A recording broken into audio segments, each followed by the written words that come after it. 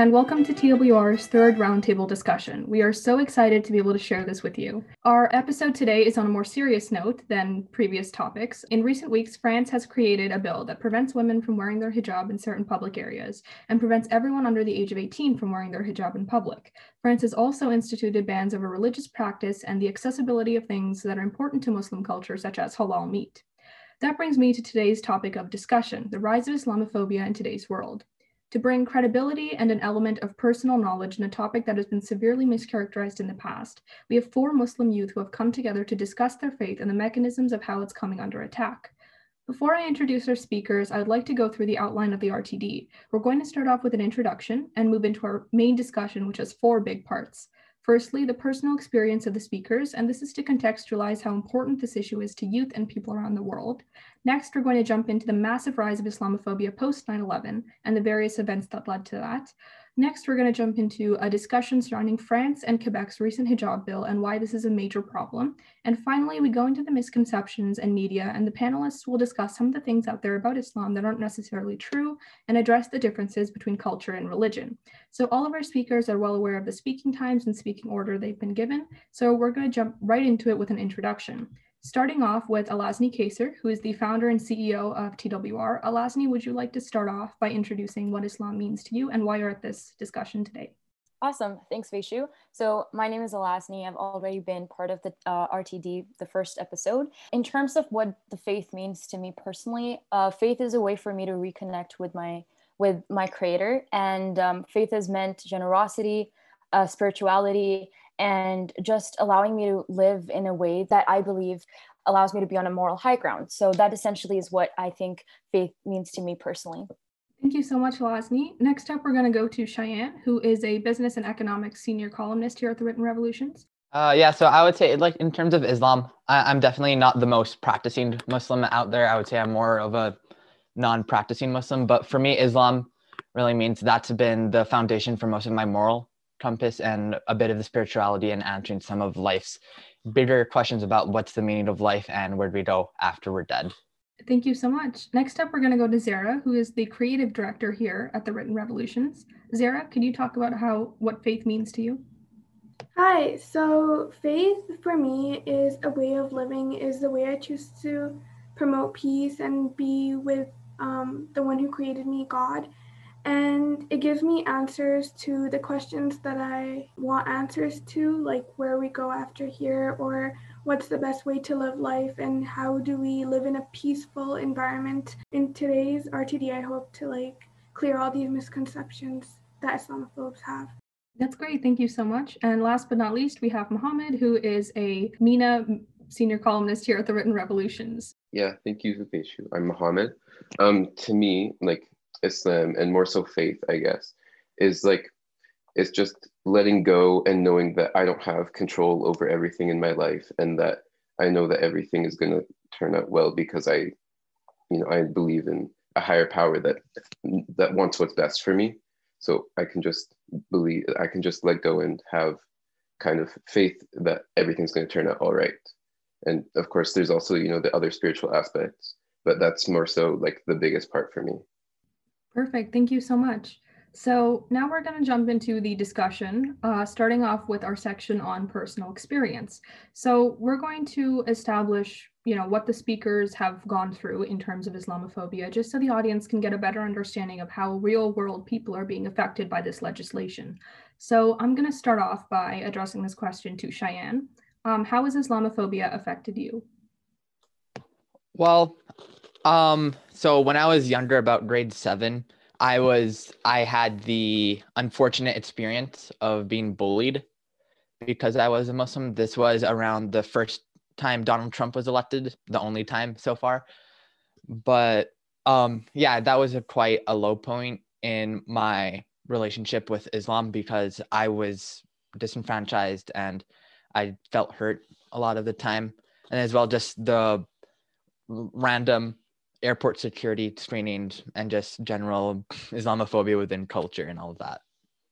Yeah, I would agree with that. I think that a lot of us can probably relate to our experiences traveling post 9/11 as one of the most, blatant forms of discrimination and alienation, really. I think for me personally, there would be two main accounts that I can recall. It's not nearly as bad for me as it is for many others who are currently living in Europe or in America specifically, where they've had their hijab taken off, where they've been beaten up, where they've been wrongly jailed just because they're Muslim. But I think that one of the earliest memories that I've had is I never wore the scarf until I was in grade 9, but I really solidified and made my decision until when I moved to grade 10. So prior to that, I traveled to the US and I did have a headscarf on. And I was at CVS and this woman comes up to me and she sees that my aunt has gone to another aisle. So I was alone in this other section. She comes up to me and she's like, "Oh, honey, you don't have to wear that thing here. You know, you're free." And I just said to her, I was like, what part of this makes you think I'm oppressed? Like, what's the difference between me wearing a headscarf and Mother Mary wearing a headscarf? Like, just because we call it the hijab and they call it modesty, or just like as the sign of submission to God. I don't understand what the difference is and why Muslims are being all continuously mischaracterized. So I think that would be one of my experience. Like, it's not as bad, it's not violent, but microaggressions like that compound and eventually do cement themselves as stereotypes that can be damaging and harmful to the image of Islam and to minorities.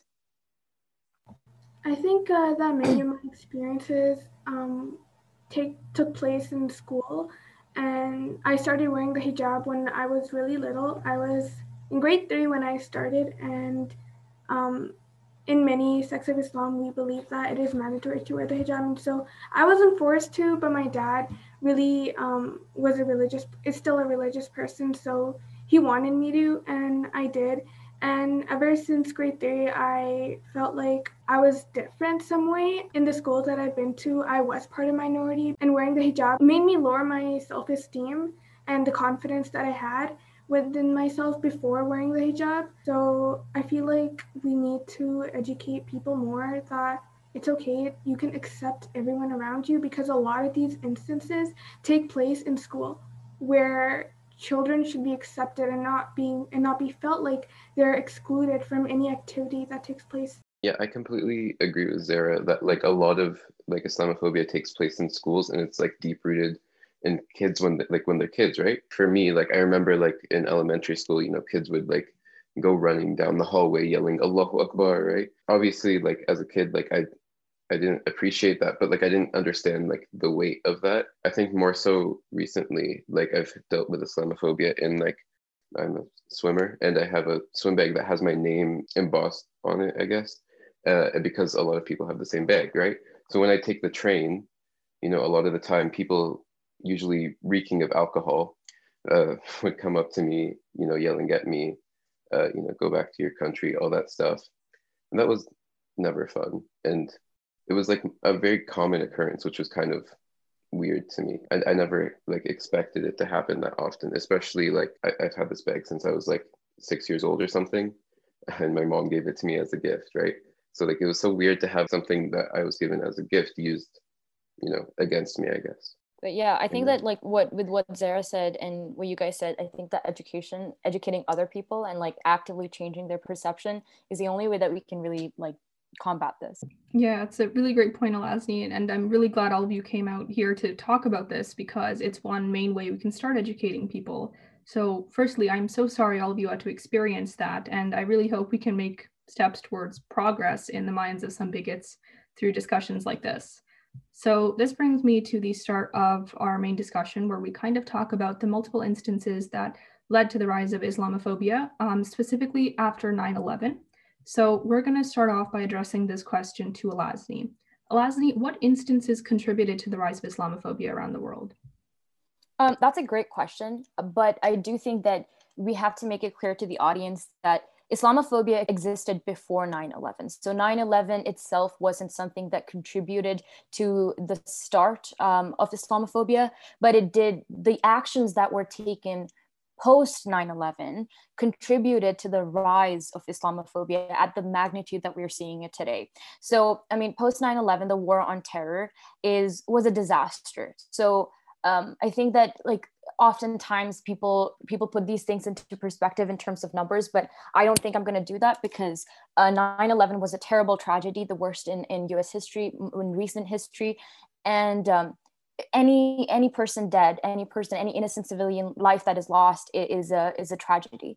But I do think that, what the government did, what the Bush administration did post 9/11 contributed to the rise of xenophobia and Islamophobia around the world, because they targeted these regions in the world, such as Afghanistan, such as the Middle East, such as Iraq.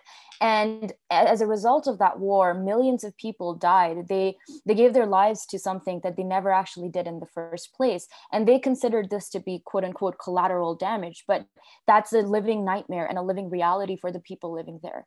And these incorrect allegations, for example, with Iraq, as though that they were holding, they were possessing weapons of mass destruction, all of that just kind of compounded over the years to these proxy wars that continued to, result in refugees, that continued to result in millions of people dying every year. And yet the hypocrisy that we see from these nations is that they will fail to house those refugees that they created in the first place.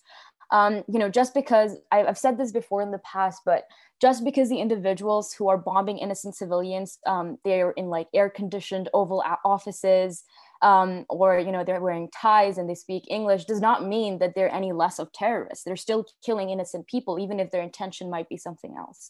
And one of the ways this has materialized, I think, in the US specifically, is the Guantanamo Bay. And I know that Zara will talk about the hijab ban later, but with Guantanamo Bay, according to Human Rights Watch, none of the original 775 detainees who have been held in Guantanamo Bay after 9/11 have ever seen a judge.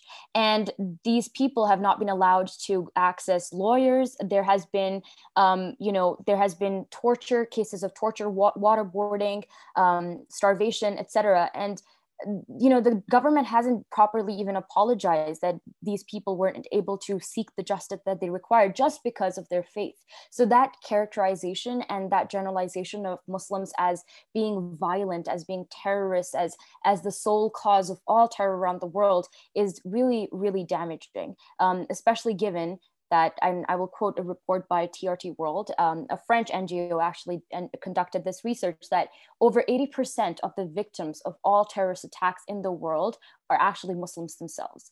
So if we were to really look at the statistics and the logistics of this of everything, of terrorism and everything that has taken place 9/11, the victims have been Muslims themselves.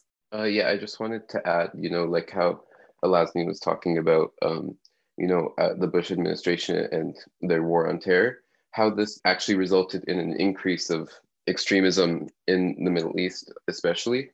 Imagine like you're a little kid and you grow up and all you can see of America, for instance, in the West is that, they're bombing you. You've lost numerous family members, right? Your people are going to become vengeful because of that. And also, making like this war on terror put these countries in, economic and sociopolitical environments where extremism can occur, and a lot of people will become helpless and they'll turn to, these extremist groups like ISIS and Al-Qaeda. So this war on terror really ended up resulting in more terrorism. Yeah, and in addition to that, I think while 9/11 definitely acted as a catalyst within the rise of Islamophobia, it's been sustained on reoccurring different terrorist attacks within the West, especially within France, where we've been seeing this clash between French secularism and their ideas that they enshrine within the French Republic, and then what Islam enshrines, and how there's this clash over there, especially with the Charlie Hebdo shootings, where in the West, it was seen like, you're just trying to silence these journalists. How dare you? But to the Islamic community, what Charlie Hebdo was doing was quite hateful, because they were depicting the Prophet Muhammad in the image form, which is not something good towards the Islamic community. So you have this clash between Western values and Islamic values that have also played into the rise of Islamophobia within the West. Just one thing that I'd like to add with that, when you talked about Charlie Hebdo, was that, you know how Charlie Hebdo, like, he made cartoon caricatures of the Prophet, which was considered to be very disrespectful to the Muslim community. And then recently, after the Meghan Markle interview with Oprah, the magazine itself, they made another cartoon that was with the Queen's knee on Meghan Markle's neck, and it was essentially an allusion to the George Floyd death in that took place last year. So that essentially kind of propelled this reaction from the majority of the people within Europe, and also specifically from the royal family, saying that this was really disrespectful, and everyone agreed. Mostly they were saying that, yeah, this is disrespectful. So it is also ironic and hypocritical when this thing happens with any individual from the West, and that is considered to be disrespectful. But when it happens to someone that Muslim communities revere as a great individual, and that's us silencing real journalism. I completely agree with you guys. And also, like, these wars that intentionally take place in Muslim countries are the reason why Islamophobia has become so common and so popular, and has been ingrained into people's brain that because wars are taking place in these Muslim countries, it is a fault of Muslims because they are terrorists, when in fact there are other countries as well from the West who are taking part in these wars, even though, like, they're coming into another country intervening. They're not called terrorists. Rather, it is Muslims who are called terrorists because that is a Muslim majority country. I feel like people need to take that into consideration. Actually, most of the time, it's not Muslims living in those countries that want to fight. They're just forced to live in that situation. And it's people coming from these other countries intervening that are creating this ideology that Muslims are bad. Yeah, and I think it's really important you brought up that idea of labeling a lot of the people in Muslim countries as terrorists, because I think that had like catastrophic effects in the West, right? And that's what I wanted to ask in my follow-up question. How has Islamophobia affected the cultural landscape of nations around the world? So in terms of things like immigration, xenophobia, and general cultural interactions, how is labels such as calling Muslims terrorists, how has that affected that landscape? I'll take this to Alasni again. Awesome. I think that with regards to, the cultural landscape, especially with immigration, we've seen the effects in the last 4 years with Trump's administration, and thankfully he's gone. But the Muslim ban, I think that was something that was very damaging, especially to Muslims around the world, because we were alienated as being people who will only incite violence. And majority of the terrorist attacks that take place in the US, that the shootings that take place are actually they're not done by Muslims. They're done by far right, white extremists. So I think that's something that people just fail to take into consideration, because there's so much fear mongering in the West against Muslims.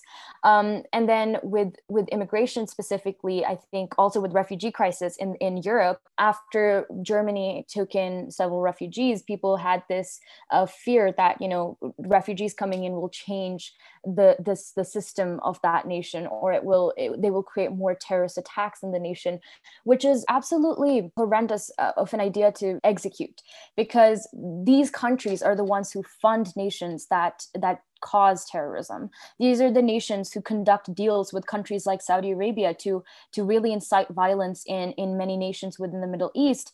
And when they create these refugees as a result of proxy wars, then they fail to take them in when that has been a result of their efforts. So I think that's definitely something that people should definitely look into and understand.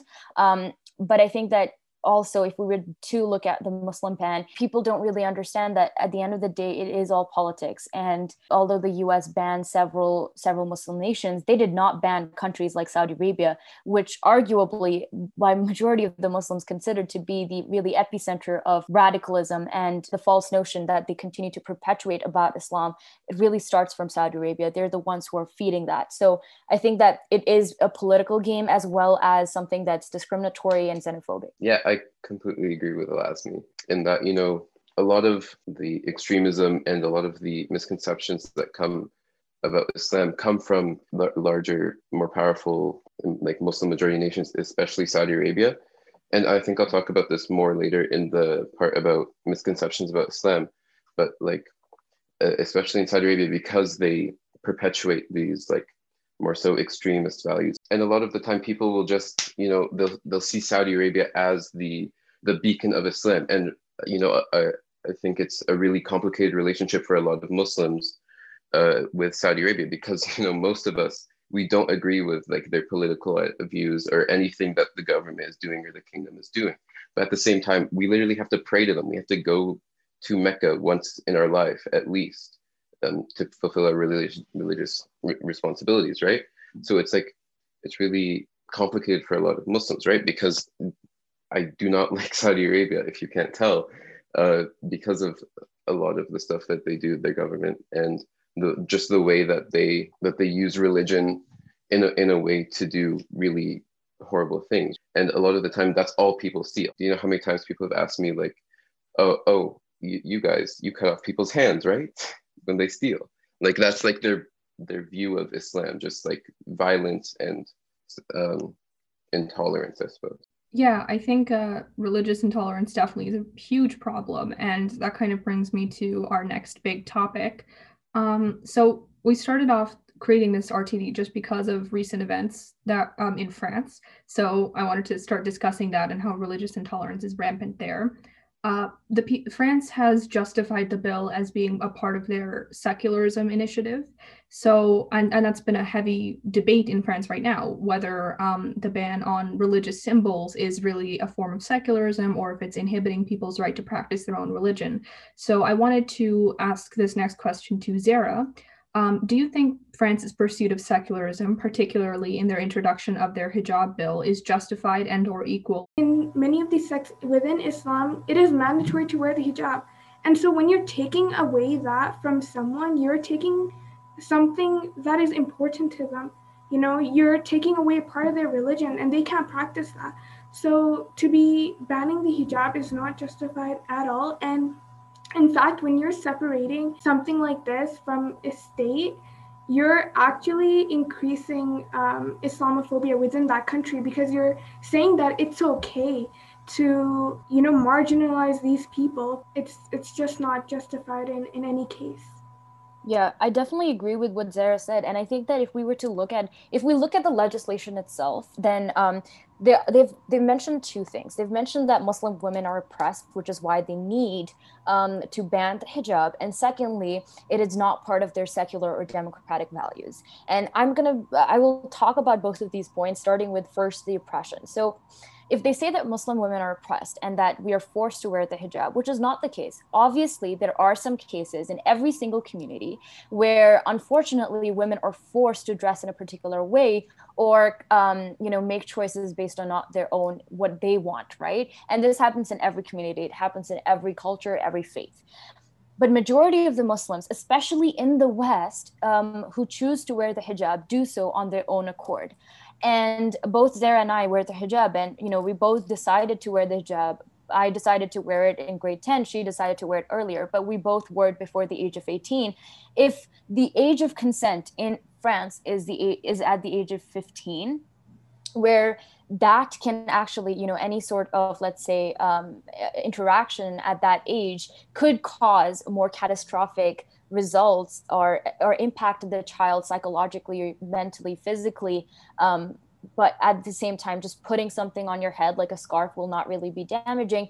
I think that people have to make that distinction. That is this really about, the idea that women don't know what they want before the age of 18, when clearly the age of consent is 15. When you can drink at an earlier age in some countries, where you can drive, like for example, in Canada, you can drive when you're 16. So that's one distinction that people have to make. And then secondly, it's this idea that hijab is not something that is exclusive to Muslims. There are people from other faiths who wear the hijab, or what we call the hijab, they might call it just a headscarf. So the nuns wear a headscarf because it's a sign of modesty. Jain women wear a headscarf, Hindu women wear headscarf. They especially wear the headscarf when they're going into temples. Christian women wear headscarves when they go into the church. And most notably, I think Jewish or Orthodox women also wear the headscarf. So wearing a headscarf is a sign of modesty. And for me particularly, hijab means liberation and it means empowerment. Just because my idea of empowerment does not fit yours does not mean that I'm not empowered.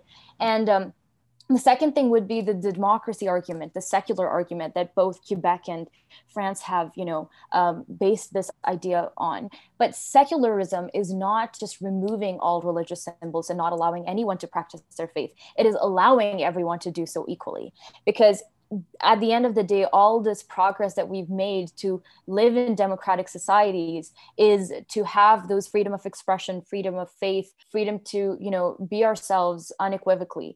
And the fact that they're removing that on this basis is ridiculous. We always end up putting countries in the West on a pedestal for their democracy, for their human rights. But in fact, with cases like France, they are the real oppressors because they're not giving that choice to women.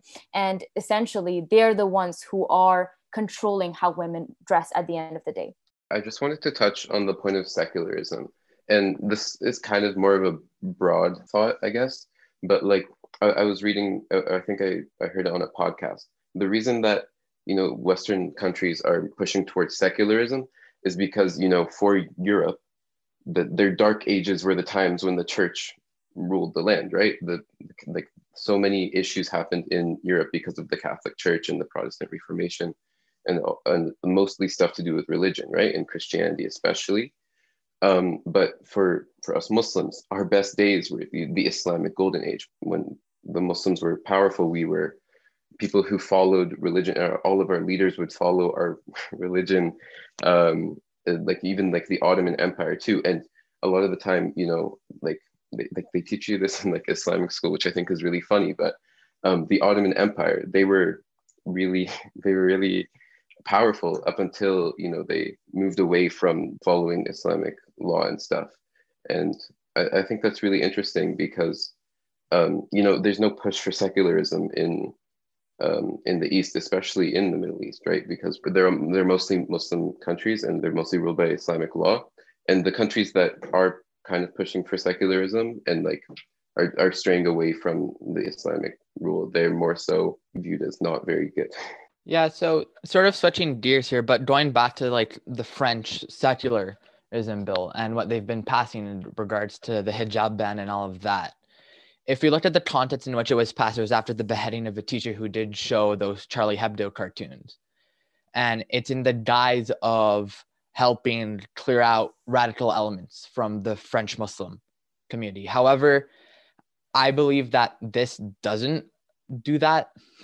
It does it quite poorly, if anything, or it causes further disenfranchisement of French Muslims, who are already some of France's most vulnerable populations, where they tend to be in a lower socioeconomic status, where funnily enough, there are TV shows in the West like Jack Ryan, the one on Amazon, where they show that there are these French Muslim men who go and they get university degrees from some of the best universities in Europe, and they're still unable to get jobs because they're still seen outside of French society. So in regards to what the bill is aiming to do, which is combating radicalism, is that it needs to have better solutions, where that would be the promotion of more moderate views within Islam and helping these more marginalized communities find places to integrate within French society. Yeah, great point. Thank you so much. And that brings me to my second question. So all of you have expressed concern over the bill that France has passed, and a lot of people have also done the same thing. One of the major concerns that was raised by critics of the bill is that it seems to be very rooted in a colonial mindset and ethnocentrism. So could you guys speak to that opinion and whether or not that's justified? Ultimately speaking, regardless of the history, if France does, with all the revolutions that have taken place, with all the changes and the progress that has taken place, if a country like France that claims to be, democratic cannot really uphold those democratic values for all its citizens, for all people, then it's not really a democratic nation at the end. I don't think people realize like how big of an effect that French colonialism has even to this day. Because like in France, I'm not sure like what the actual French term is, but like basically like they're ghettos like on the outskirts of Paris and in a lot of places in France. They're filled with like descendants of people who were colonized by the French. And that's why like you might not like, people don't really realize that like France has like a really big Muslim population because a lot of these people come from Northern Africa and they're descendants of people who were colonized. So, a lot of like the time you'll think of France, of like Paris, and most of the people in Paris like aren't Muslim and they're mostly of European descent, but there's a very large population in France that's not like that, and they're African and they're Muslim. Yeah, and then like talking about France's colonial past, we see that it hasn't had the best relationship with Islam when it's come back in the past, especially within post-World War II, within the independence movements throughout all of Africa and the developing world, where we saw that in Algeria, especially, where when they wanted independence, they were brought into a tighter sphere of control by the French. And it's this subjugation that I believe plays into this mindset where the French do believe that they should be able to control the religion. And even with how Catholicism is in France due to its historical roots, where after some wars, the church in France is subordinate to the government. So they think they can also extend this to other religions such as Islam. And that's what they're trying to do, but it's not effective in how they do it, because it's not like how within Christianity where they're able to appoint bishops, priests. That's the French state's prerogative to do that after the Treaty of Anjou, I believe. Not too sure on that.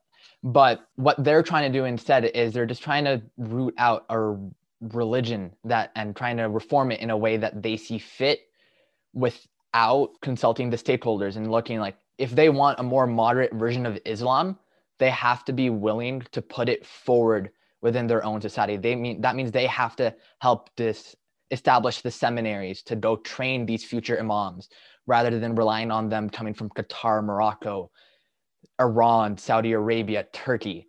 So if they want to be able to help govern Islam, they must be willing to put in the work as well by training the clergy and making sure that more moderate voices that are more in line within the French principles of laicite, which is that secularism point, are promoted within Islam in France. I just wanted to say, like, I kind of disagree with that point a little bit, because I think that we need to sort of separate, religion and the state. And although that is essentially what secularism is, if we are allowing French government to kind of control the way that Islam is presented to people within France, I agree with the part about like moderate voices, that we need to filter out the extremism that comes from countries like Saudi Arabia and then comes from countries like Iran and other countries.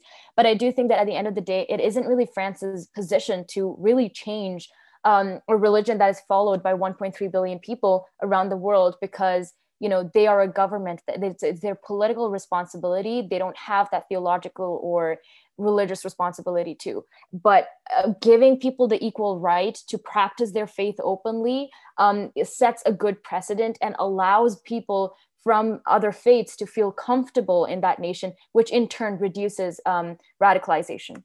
Thank you, Elasni. And you bring up a really great point about how, it's not really France's place to be correcting parts of a religion. And that kind of leads into my next follow-up question. So as I mentioned earlier about ethnocentrism, a lot of Western countries that had a colonial past have a sense of kind of like a savior complex almost to be assisting nations around the world. And I think that's another reason why the War on Terror was born. It is the role of the Western countries to be kind of interfering in the affairs of other nations around the world. So I wanted to ask, regarding terrorism, because that was brought up a few times, what exactly are countries doing wrong currently, and what can they be improving to deal with the issue of terrorism better than they have been now? I think that with the terrorism, especially with the war on terror that you brought up, the West, there's two main, I think, groups. So one, the victim countries who are harboring terrorists, or where activity has, been shown that they have, terrorist activity going on. And the second group would be the Western nations who are trying to intervene. So from the perspective of the Western nations, they have treated terrorism as a military problem, which is why the Bush administration, they increased funding in the military and the defense and deployed troops in countries like Afghanistan and Iraq. But terrorism has never been a military problem. It has always been a political problem. Terrorists, they use military tactics to achieve a political goal, to govern a country, right? But their ultimate goal is that is politically motivated. It's not militarily motivated. So one of the things that nations need to do is to shift focus from this this like military mentality and move into actual long-term change that involves socio-political infrastructure. So allowing countries that have, harbored terrorists in the past to look at why that is. So one of the reasons can be, for example, that there aren't enough facilities for people, that education is not available, that radicalization and joining terrorist groups is an easy way out for people who are not financially independent or stable because the government is corrupt. So having that socio-political focus can really change the long-term timeline of how this might look and how we can actually effectively stop and deter terrorism once and for all. I would like to agree with Alasni in that we need to stress education and the socioeconomic changes as well. And I think that most of the countries are not accepting people from diverse cultures and backgrounds and whatever religion they're from, including Islam, because Islam does have many sects and many beliefs. And the main focus that these Western countries are doing is that they're saying that Saudi Arabia and ISIS are like the true face of Islam, when in reality, it's not. It's far from that. Many sects in Islam, they promote peace, which majority of the Muslims do. But we need to focus on like educating people that what Saudi Arabia has been doing and what ISIS is actually all about, so that children don't become part of these groups or start supporting things that they don't truly know about. So we really need to stress education and how Islam is portrayed in many of the countries. Yeah, sort of on the role of education and like people. I think we need to be able to separate political Islam from social Islam and cultural Islam, where the culture of Islam and the people who practice it are some of the most amazing people in the world. They're open-minded, and you can have a great time if you go to the Middle East, Lebanon, Jordan, Egypt, the safer places, which aren't in a war. But you'll have a good time. You'll be able to really get into the culture. Whereas if you look, you need to be able to separate it from political Islam. And bring up the example because I've been reading Barack Obama's memoir, A Promised Land.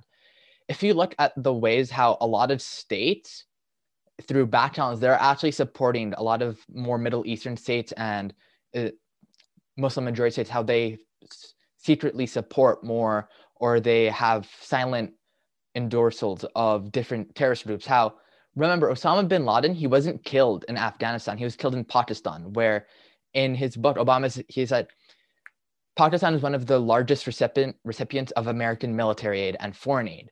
However, they still had this harboring for al-Qaeda within their own provinces because that helped them destabilize Afghanistan, which they were very scared of, that if they became a stable country, they would ally with India. So if we're able to separate political Islam and the way political entities, especially governments, are using Islam to further their own political needs from the culture of Islam and the people who practice it, then we can live in a more peaceful world. Yeah, I completely agree with Cheyenne.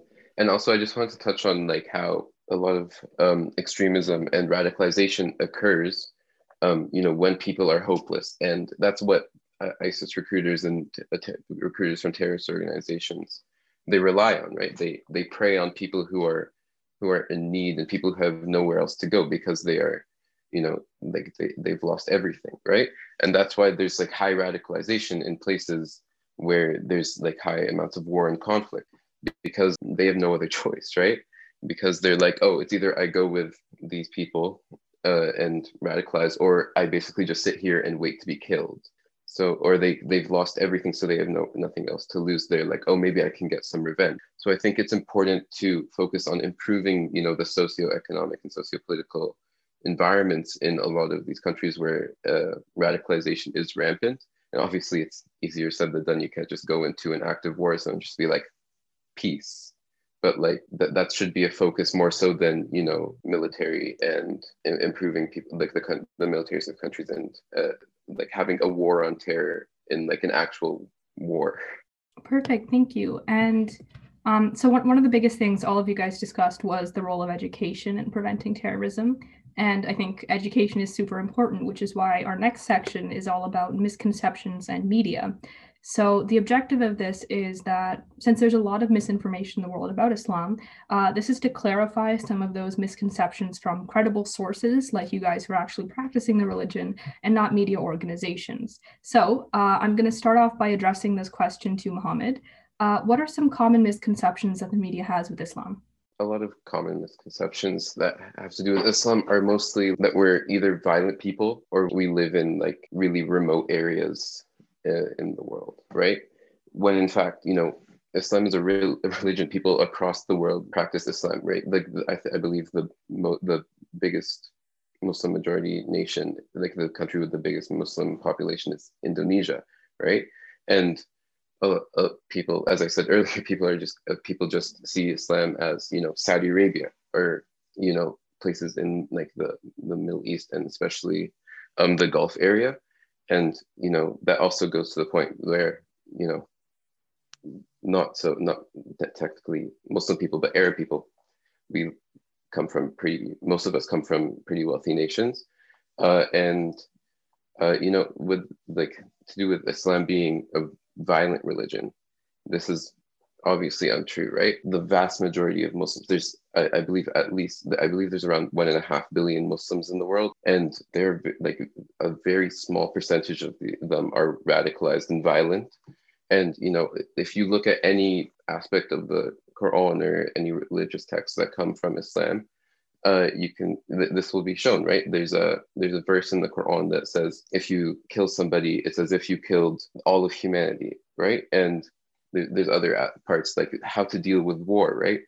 When you're at war, the Prophet Muhammad said, you shouldn't even cut down a tree, right? You shouldn't attack. You shouldn't hurt the wildlife. You shouldn't hurt the wilderness. And when you're at war, you should only do what you have to do. You do what's necessary.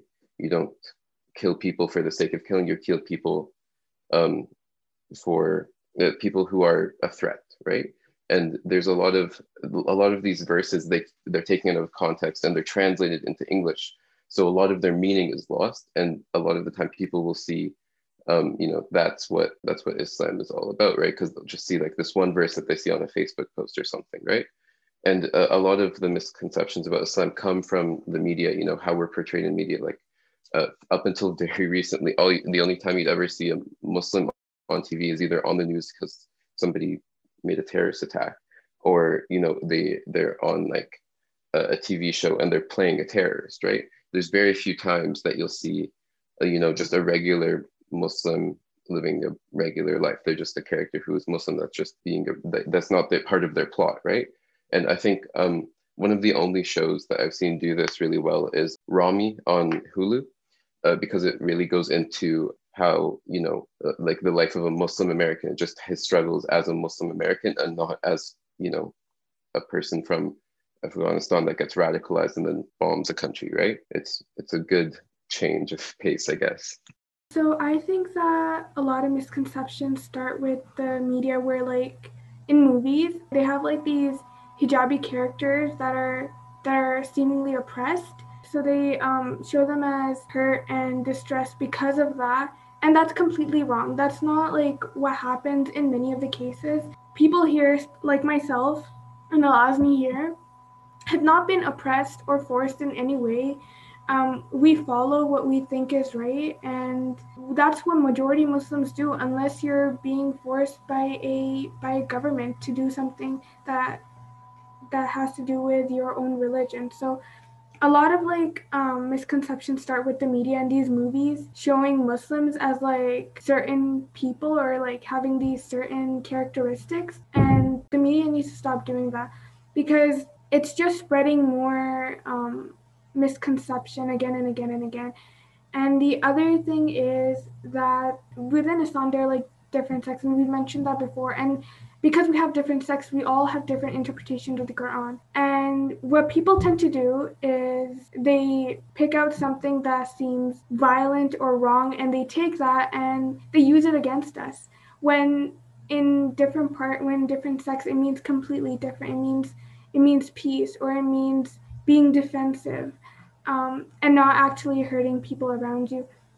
So because of these different interpretations, I think that it's just become more common. And then these stereotypes that we have some kind of plan at the back of our heads that we're going to do something, that we live here for the purpose that we're going to be harming others. Like, it's in human nature that we stereotype, but to stereotype to such an extent where you think that your kid is going to be hurt by another kid who wears a hijab, it's completely wrong, and we need to stop that by educating elderly as well, because they're the ones who teach their young kids about us. You know, kids would ask, why does this person wear a hijab? And they would be like, oh, because this and that, right? They wouldn't be like, oh, they're not oppressed, but it's their choice that they're wearing this hijab for the reason that they want to be modest, for the reason that they want to promote their own religion. Because as a Muslim hijabi, people see me as Muslim. Like, without even having to like know my name, they know that I'm Muslim because I wear a headscarf like this.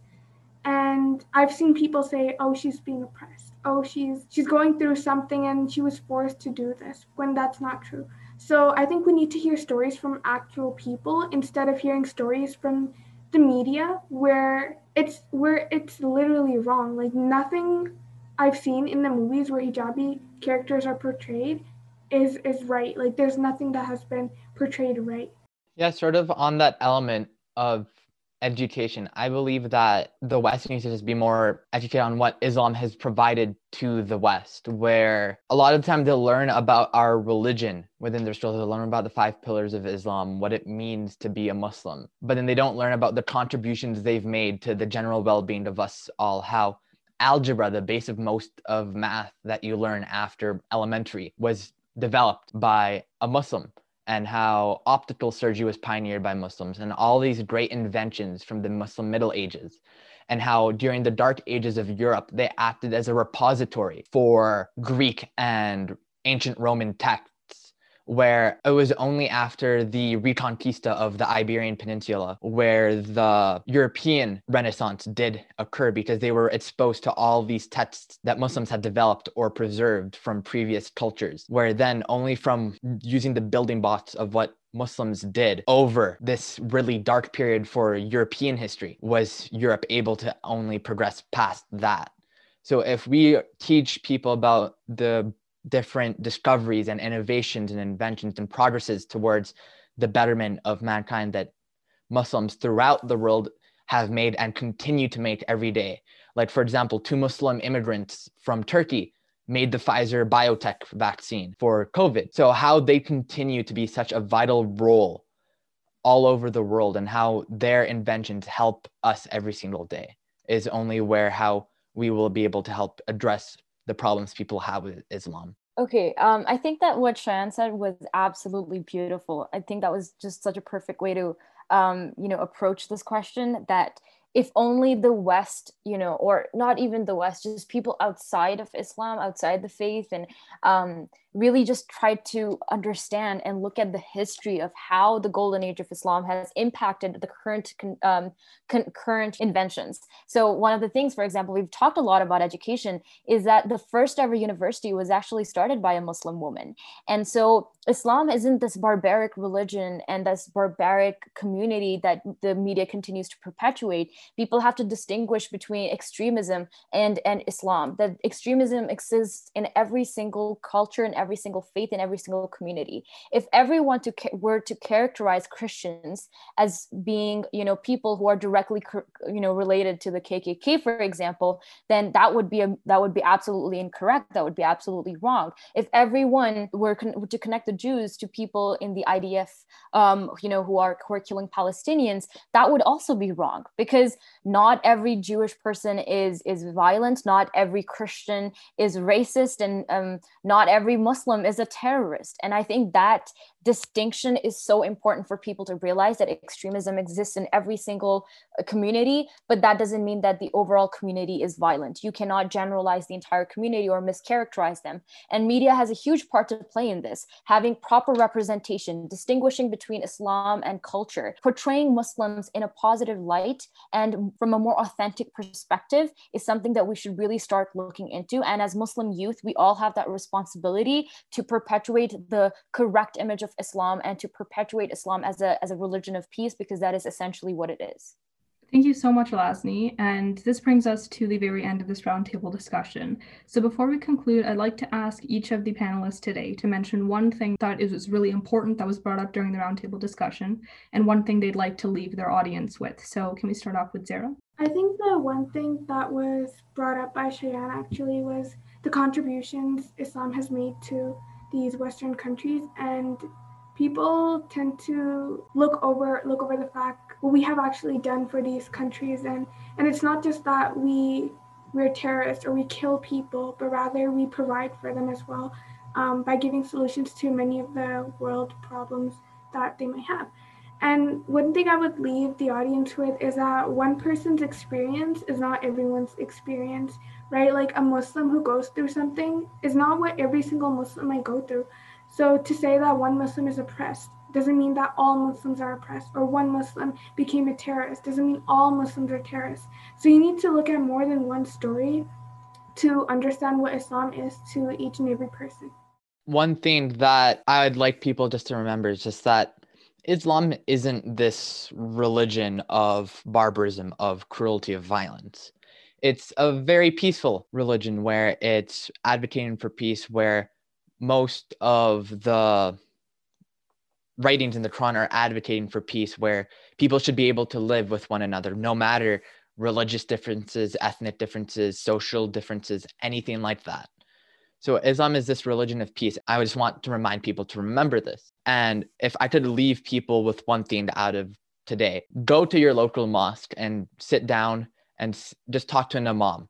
It's something that helps you can learn about Islam and what the community within your own local area has and what they do, because it's knowing about all the different cultures that do make up of your community is something that is very important. I think like something that we should all really take away from this is that, like Zara said, like not everybody's experience is the same. Everybody has different experiences. I think that it's really important that we should learn from them, because I'll be the first to tell you there are a lot of issues within the Muslim community.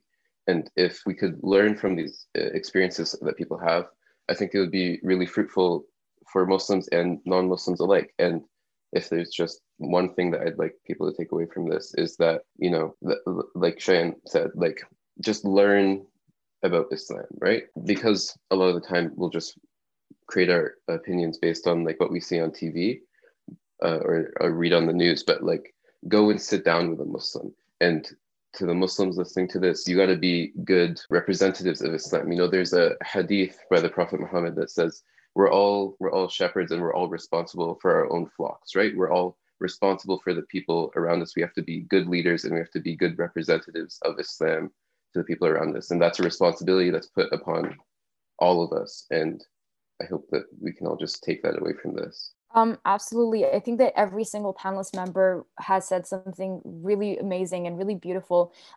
But I think if I were to just look back at the discussion and look at what we've learned, and some things that I'd like the audience to remember are two main points. One, hold the governments accountable, whether it's the West, whether it's the East, it doesn't matter. If you see governments like France, if you see people, governments and just in general in countries like Canada, even with the provincial governments of Quebec or in the US, actively institutionalizing discrimination within their legislation through the secular bill, speak out against it. Actively stand against Islamophobia and discrimination, because your voice does matter and your voice will make a difference. And secondly, education and awareness. And this is something that everyone has already talked about it, so I will be very brief, but don't learn about Islam from people like Ben Shapiro or Tommy Lahren, who use their platform to perpetuate this harmful rhetoric that is, that's purposefully used to mischaracterize the Muslim community, because they use fear-mongering tactics and they use scapegoating. So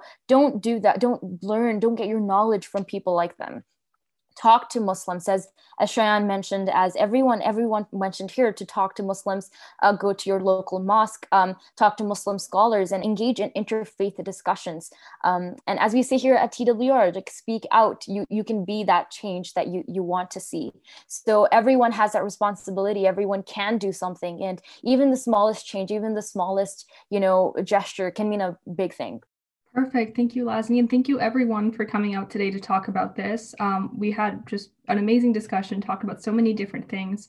And I thank you for taking the time out of your day to help educate our audience. And to the audience members, I really hope you gained something from this discussion. And I hope you learned something new and take the advice of our panelists in the future. And hopefully you can get to a much more inclusive place in the world.